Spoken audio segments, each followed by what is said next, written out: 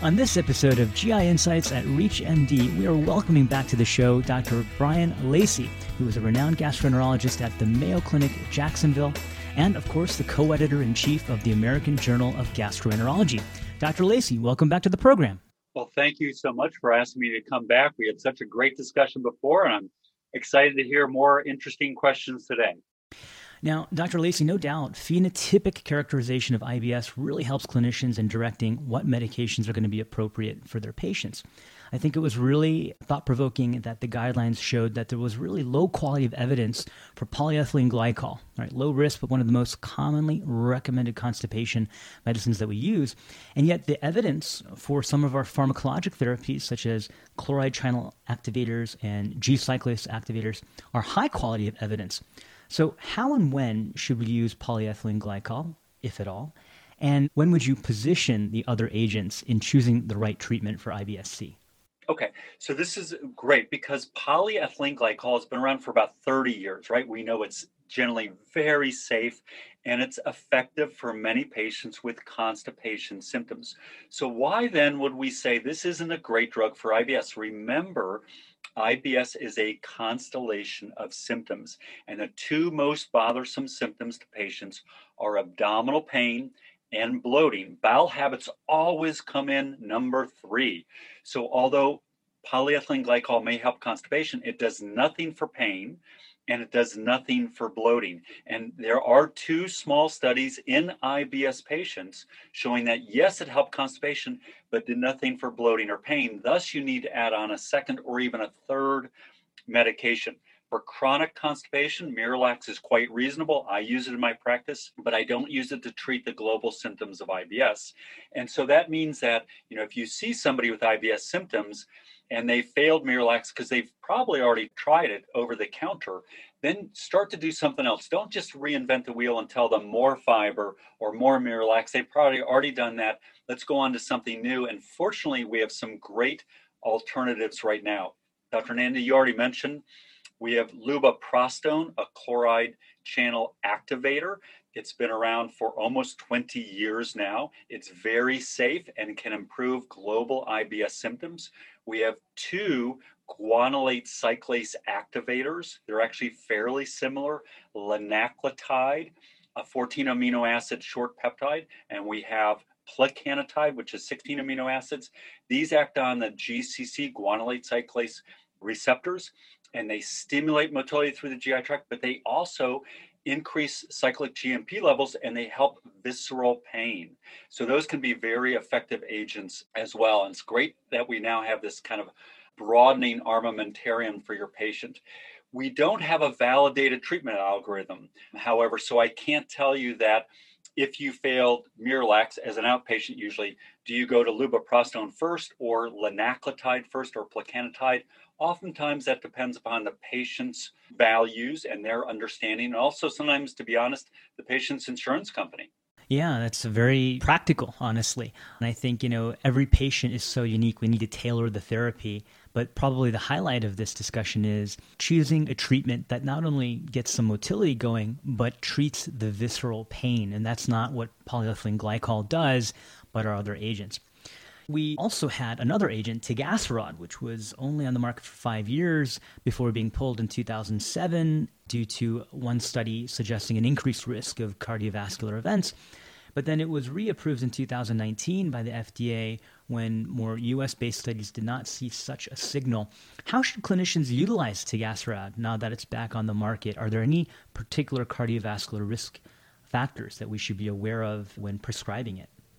Wonderful. So I think for many of your listeners who might be a little bit older, that means me, we remember this long storied history. It came out in 2002 to high acclaim, was very effective for treating IBS and CIC, chronic idiopathic constipation symptoms, but then voluntarily withdrawn in 2007 due to some concerns about cardiovascular events. It was reapproved by the FDA in 2019.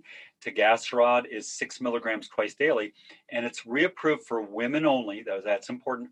Women under the age of 65 without known cardiovascular risk factors. We've actually recently submitted an article looking at 18,000 patients treated with tegaserod and focusing on women. And what we found is that if you follow the FDA guidelines, meaning you're under 65 and you have one or fewer cardiovascular risk factors, the classic ones, a known prior event, you're obese, you're a smoker, have elevated blood pressure.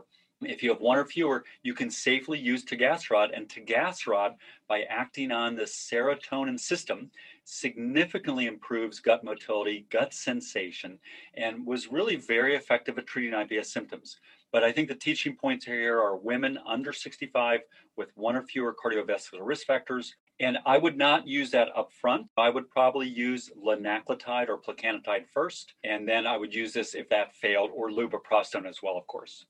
For those just tuning in, you're listening to GI Insights on ReachMD. I'm Dr. Neil Nandi, and today I'm speaking with Dr. Brian Lacey about the ACG's hot off the press 2020 IBS clinical guideline. We talked about IBS-C now, and that was a nice kind of summary of the available agents. I want to shift gears to IBS-D. The guidelines discourage bile acid sequestrants and encourage the therapeutic use of rifaximin with a moderate quality of evidence. So I won't debate that. I think that's pretty well established. But notably, 5-HT3 antagonist elocitron had a low quality of evidence, but still evidence, and mixed opioid agonist antagonists like alexidolene with moderate quality evidence were endorsed. Can you give us some guidance on how you choose these agents for what type of IBS-D patient? Yeah, great question. So again, there's not a validated algorithm, but let me give you kind of my personal approach that certainly if I see somebody, they meet criteria for IBS with diarrhea, let's assume they first fail a low FODMAP diet. That's reasonable. They have probably failed loperamide. We don't even recommend loperamide, although it helps diarrhea. Remember, it does nothing for pain or bloating, the number 1 and number 2 symptoms. Then, if somebody is a little bit more bloating predominant or diarrhea predominant in terms of the most bothersome symptom, I would choose rifaximin because I think it's very safe and efficacious.